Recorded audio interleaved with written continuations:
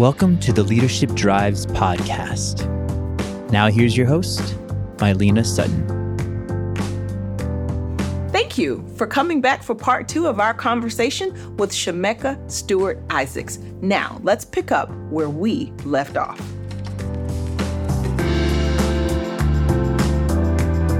So as you work with the church, what happens that you leave? Because that was 2 years. During the time that you were there, I don't know what you were working on, but this is before the church, and then this is while you were in the church. So what happened? What was your transition out of the church?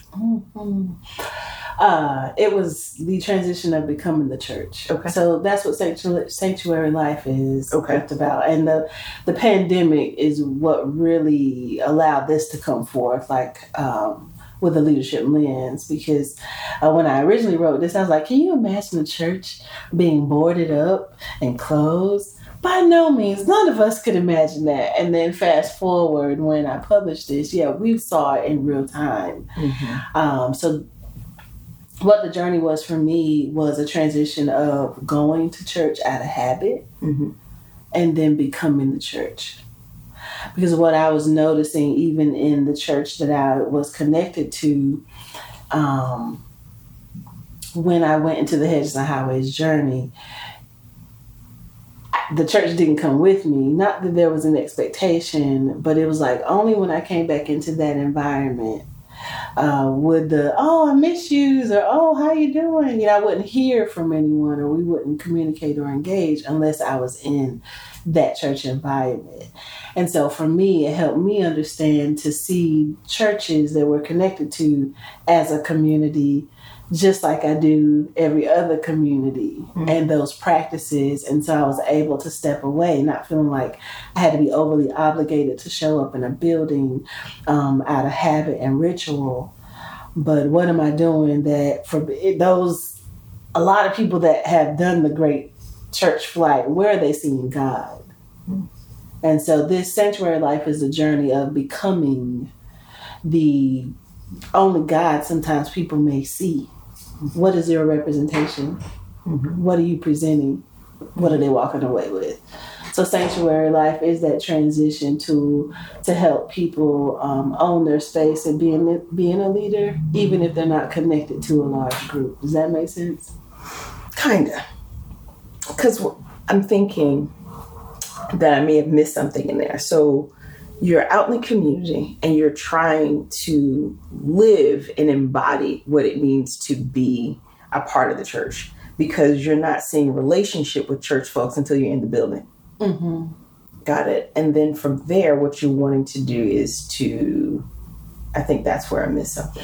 Well, that taught me a greater awareness that there are a lot of siloed churches, just like I would look at siloed organizations or institutions. The church community is the same way. Even though it may be a global network of them, they're still very siloed because they're not talking to the Free Will Baptist right next door. Very true. Now that I get that. I mean, now we can take a whole other tangent. So are you working with churches in addition to the work that you do?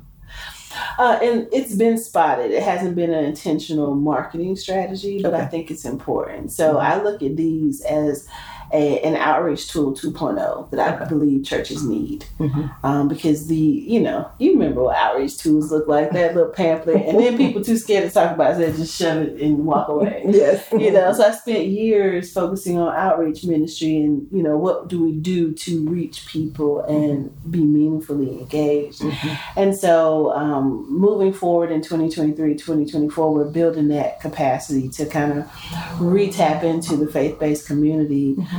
With this offering, mm-hmm. as a way for them to think outside the box as to how they reach people post-pandemic. I think that's actually phenomenal, because I grew up Baptist. In the last 5 years-ish, I started going to an AME church. If I'm honest, I'm not necessarily committed to the denomination, either one for that matter. I actually like the community at the church. Mm-hmm. As a matter of fact, I often say to folks, I go to God in terms of prayer when I want to talk to God. I go to church to hang out with friends. And I said that to say, I do see not only silos in terms of individual churches, but frankly, I see it even within churches in terms of different groups, teams, auxiliaries. And where my question is going, I often think that when we talk about leadership, we don't include church organizations often. I think for some reason, we think leadership only happens in corporate spaces. I don't know why we think that. But one of the things that I think about is if you're leading in any environment that is volunteer-based, then you got volunteer in God. How do you galvanize folks to do things? Because if you got everybody, okay, we're going to interpret God different ways. You got this person, I'm going to come over there when I get off work and they're going to be late. They're going to do this. How do you galvanize leaders, people to be active in church? My home church right now, I don't know if I should say this out loud, but I find that we're a pretty small congregation. And even before the pandemic, we weren't necessarily seeing the level of leaders being engaged, at least I don't think so, beforehand. And I think even post-pandemic, we're struggling a bit. And I often say, what's the carrot, the stick, the motivation in a volunteer setting, let alone a church setting? What have you found in your experience? I found it's very important for people to see themselves in the vision. I've seen it, a lot of pastor's vision and then just follow the pastor, and then therefore that's just the one leader, and so people don't self-identify their roles as leaders unless they're appointed by this one leader that they look at or look up to. And so when you look at people that are already volunteering, like I came from I did 20 years in violence prevention through the lens of rape crisis prevention, so primary, tertiary, and intervention. So when I look at it from the standpoint of those volunteers are very different from a church volunteer. Like those people showed up to the organization and said, I want to volunteer. They were willing to sit through non-paid 40 hours of training taking your Saturdays for a whole quarter to get through that. Without complaint, they showed up. And then they got on a calendar, non-paid, and they signed up to respond to people in crisis. And that flowed freely. You take the same concept to people in church, and you also have to have sensitivity and awareness of people coming to the church broken and hurt. So it's kind of like the equivalent would be, I wouldn't ask a rape victim to volunteer if they're in the hospital bed in that moment, if I'm in the person showing up. So I have to have that same level of trauma response to people that come into the church that want to help. Where's the readiness? Where are you on your journey? That's a very good point. Because we'll appoint out of a need, and then somebody doing something they don't even like, and that energy is getting all over what they're doing, and something ain't working, and we try to figure out, well, what is wrong? Because we never, sometimes even in the ministry aspect, we don't even ask people what they're called to do because we don't want them leaving too soon to go do it. To your point, there's a woman in our church.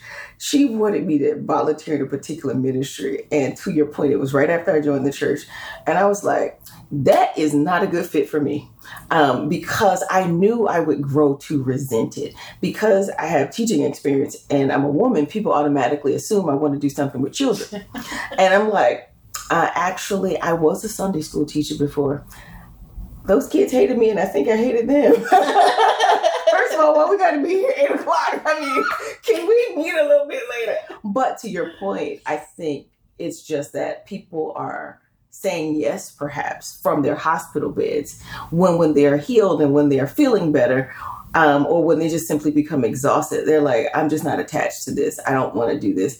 And now you're asking me to give my Saturdays. You're asking me to do these things that just don't resonate with me. And I think a lot of people also feel a sense of duty and obligation to the church, whereas at the Rape Crisis Center or some other place, you don't feel obligated in that same way. Right. Or you know what you're committing to, but then also doesn't necessarily tap into your spiritual nakedness. Like I can do a shift at the hospital and not have to be vulnerable and not have my issue exposed because I'm in rescue.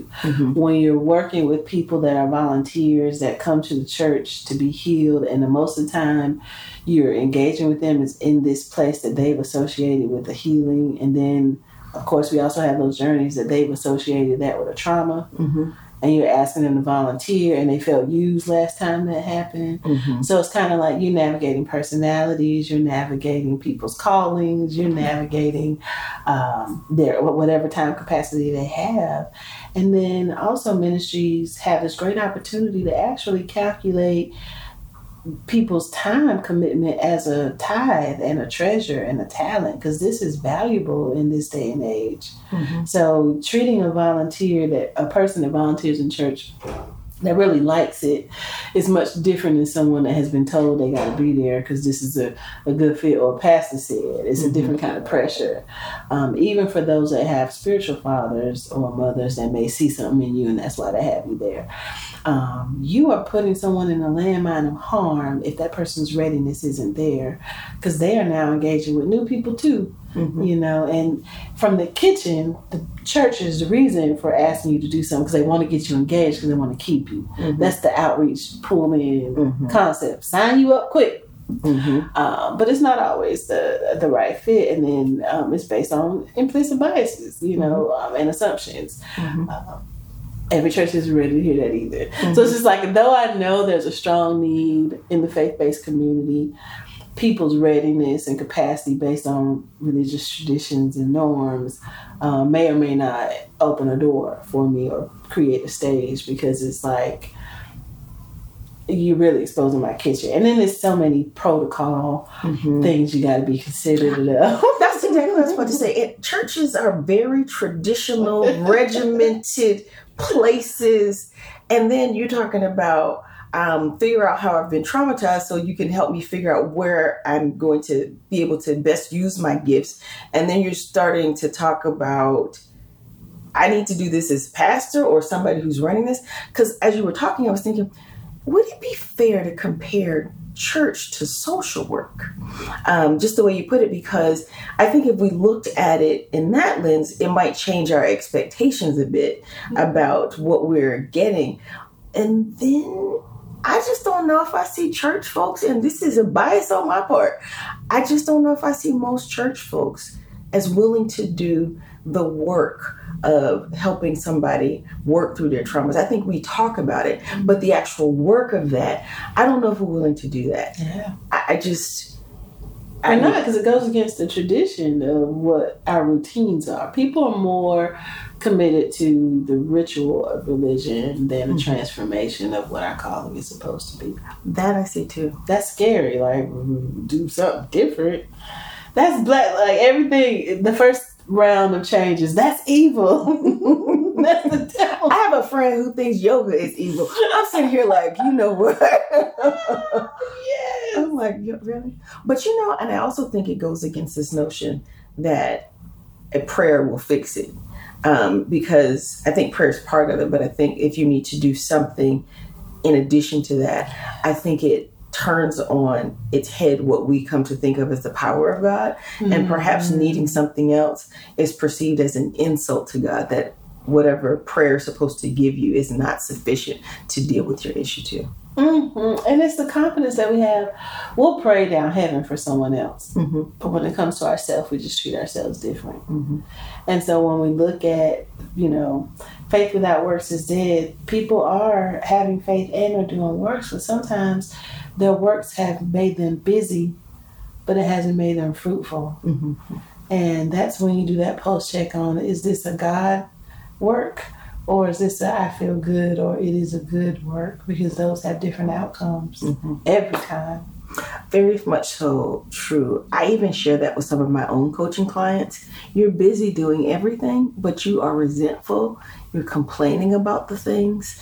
And for those who are Christians, I'm like, God says, you know, he loves a cheerful giver. And he's not talking about just money. If you're going to give of yourself, but you're angry about it, maybe you should take some of yourself back. You know? Right, like, we don't want all of them good parts. That's that leading while bleeding. You know, we're still trying to figure out what deliverance and healing looks like for us if we're at that space. I've just found people to be a lot less self-aware these days in doing their own self-work, but very interested in fixing others. It's like that beam and moat in real time. Why do you think people are less self-aware? What's going on with us these days? We don't look at ourselves. Or the parts of ourselves that we see, we cover up.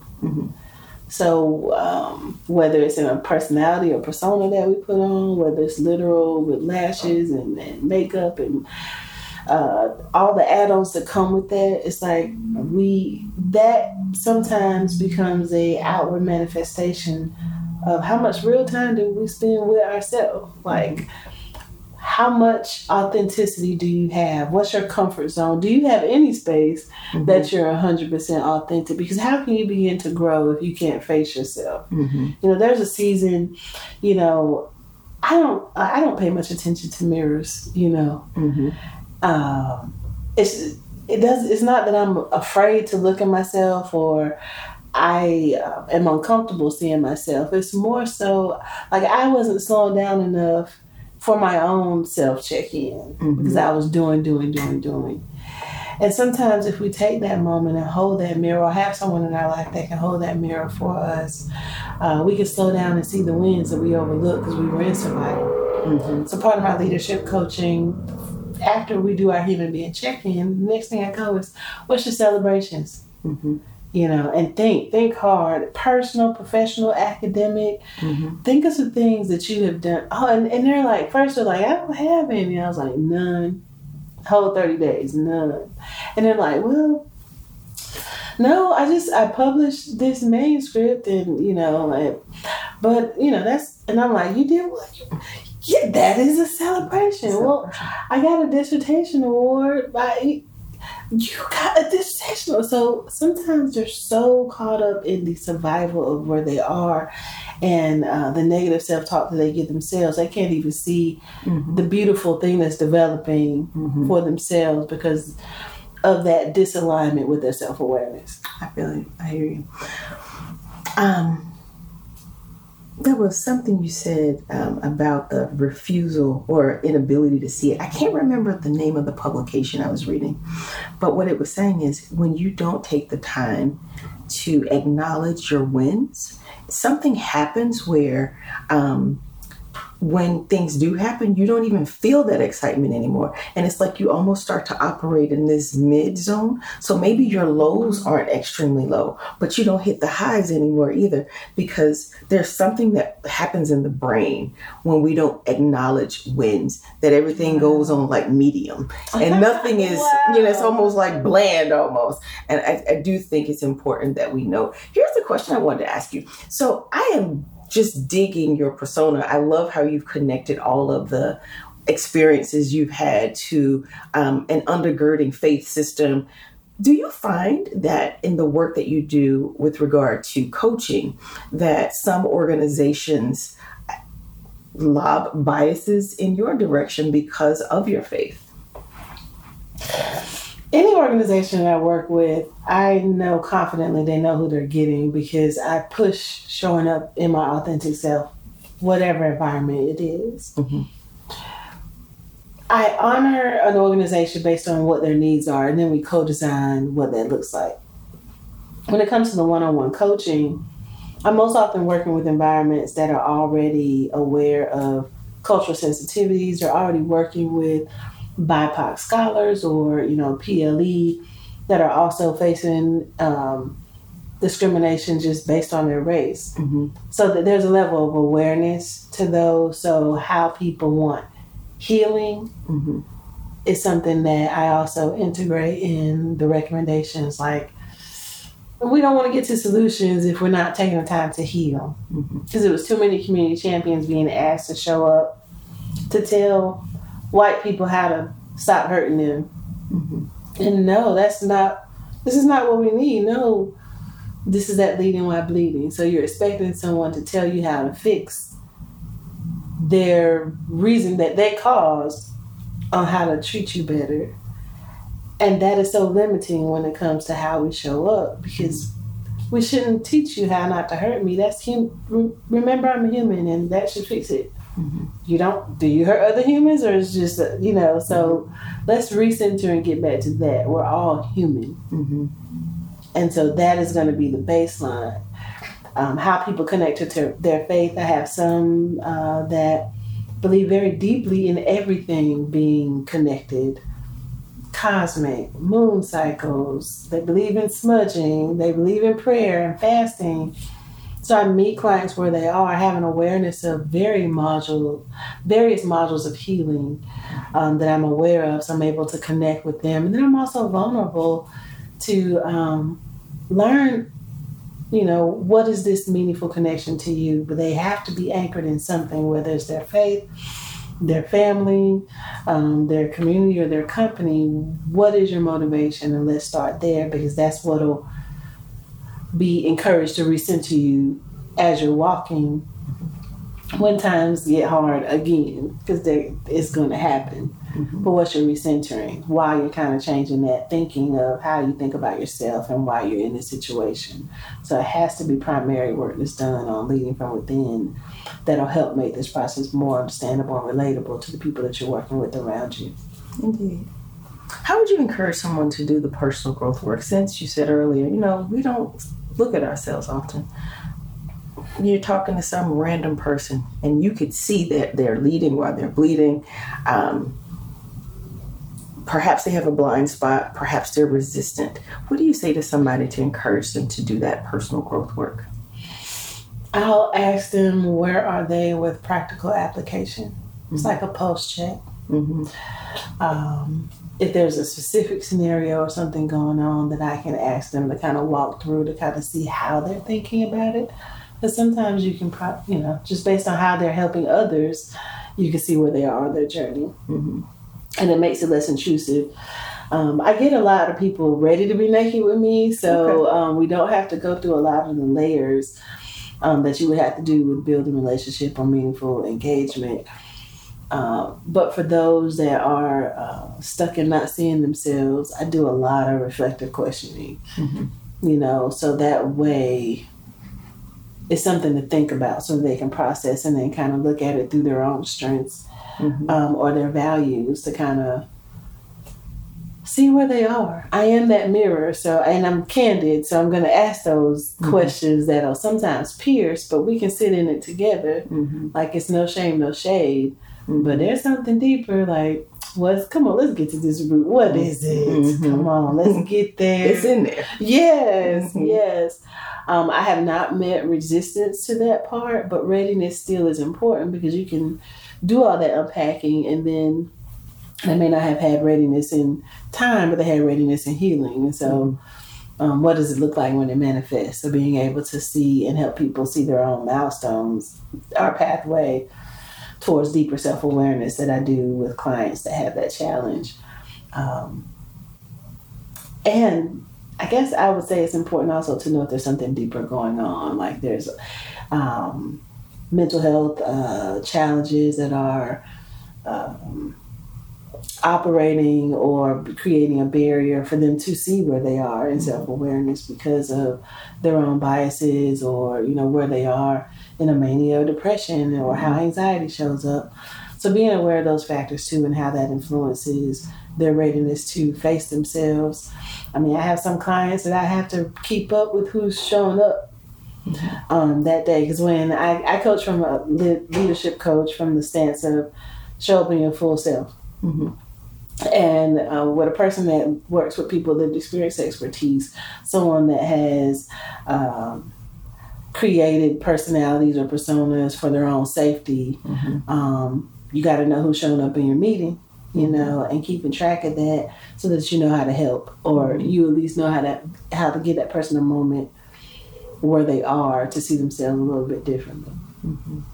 Indeed.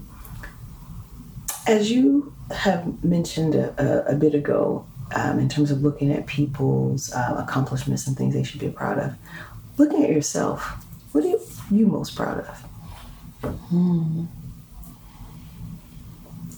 Wow. I believe I'm most proud of my servant leadership journey. Mm-hmm. You know, seeing and meeting people from all walks of life, being in different spaces because of my service work of I Am Brilliant, and the willingness to share the light of I Am Brilliant has gotten me into a lot of open doors and to meet a lot of incredible people. Whether you're a person that's living transient in the subway in New York, or Today Show, or Nikki Giovanni, or Master P, you know, helping people see themselves as significant and valuable. I hear often people parallel I am brilliant to I am enough. You know, it's in the I am family, so it's an affirmative. So I get to live and work and serve in a ministry that affirms God in people's passion every day. Indeed, indeed, indeed. Well, thank you so much for sharing your journey and clips of your life. I must admit, this has been a wonderful conversation for me personally, as well as for the podcast. I have enjoyed my time with you, and thank you so, so much. It is a pleasure. I appreciate connecting with you and definitely want to stay engaged. So you can check us out at ShemekkaEbony.com, and we want to know how you're doing and definitely stay connected with your community. Indeed, indeed. Thanks for listening to our conversation with Shemekka. If you found something in this episode to be particularly meaningful, please let us know. Message or tag me, the host, Mylena Sutton, on Facebook, Instagram, or LinkedIn. Thank you for listening to the Leadership Drives podcast. If you enjoyed today's episode, please rate and subscribe, share with your family and friends, and be sure to tune in to the next episode of the Leadership Drives.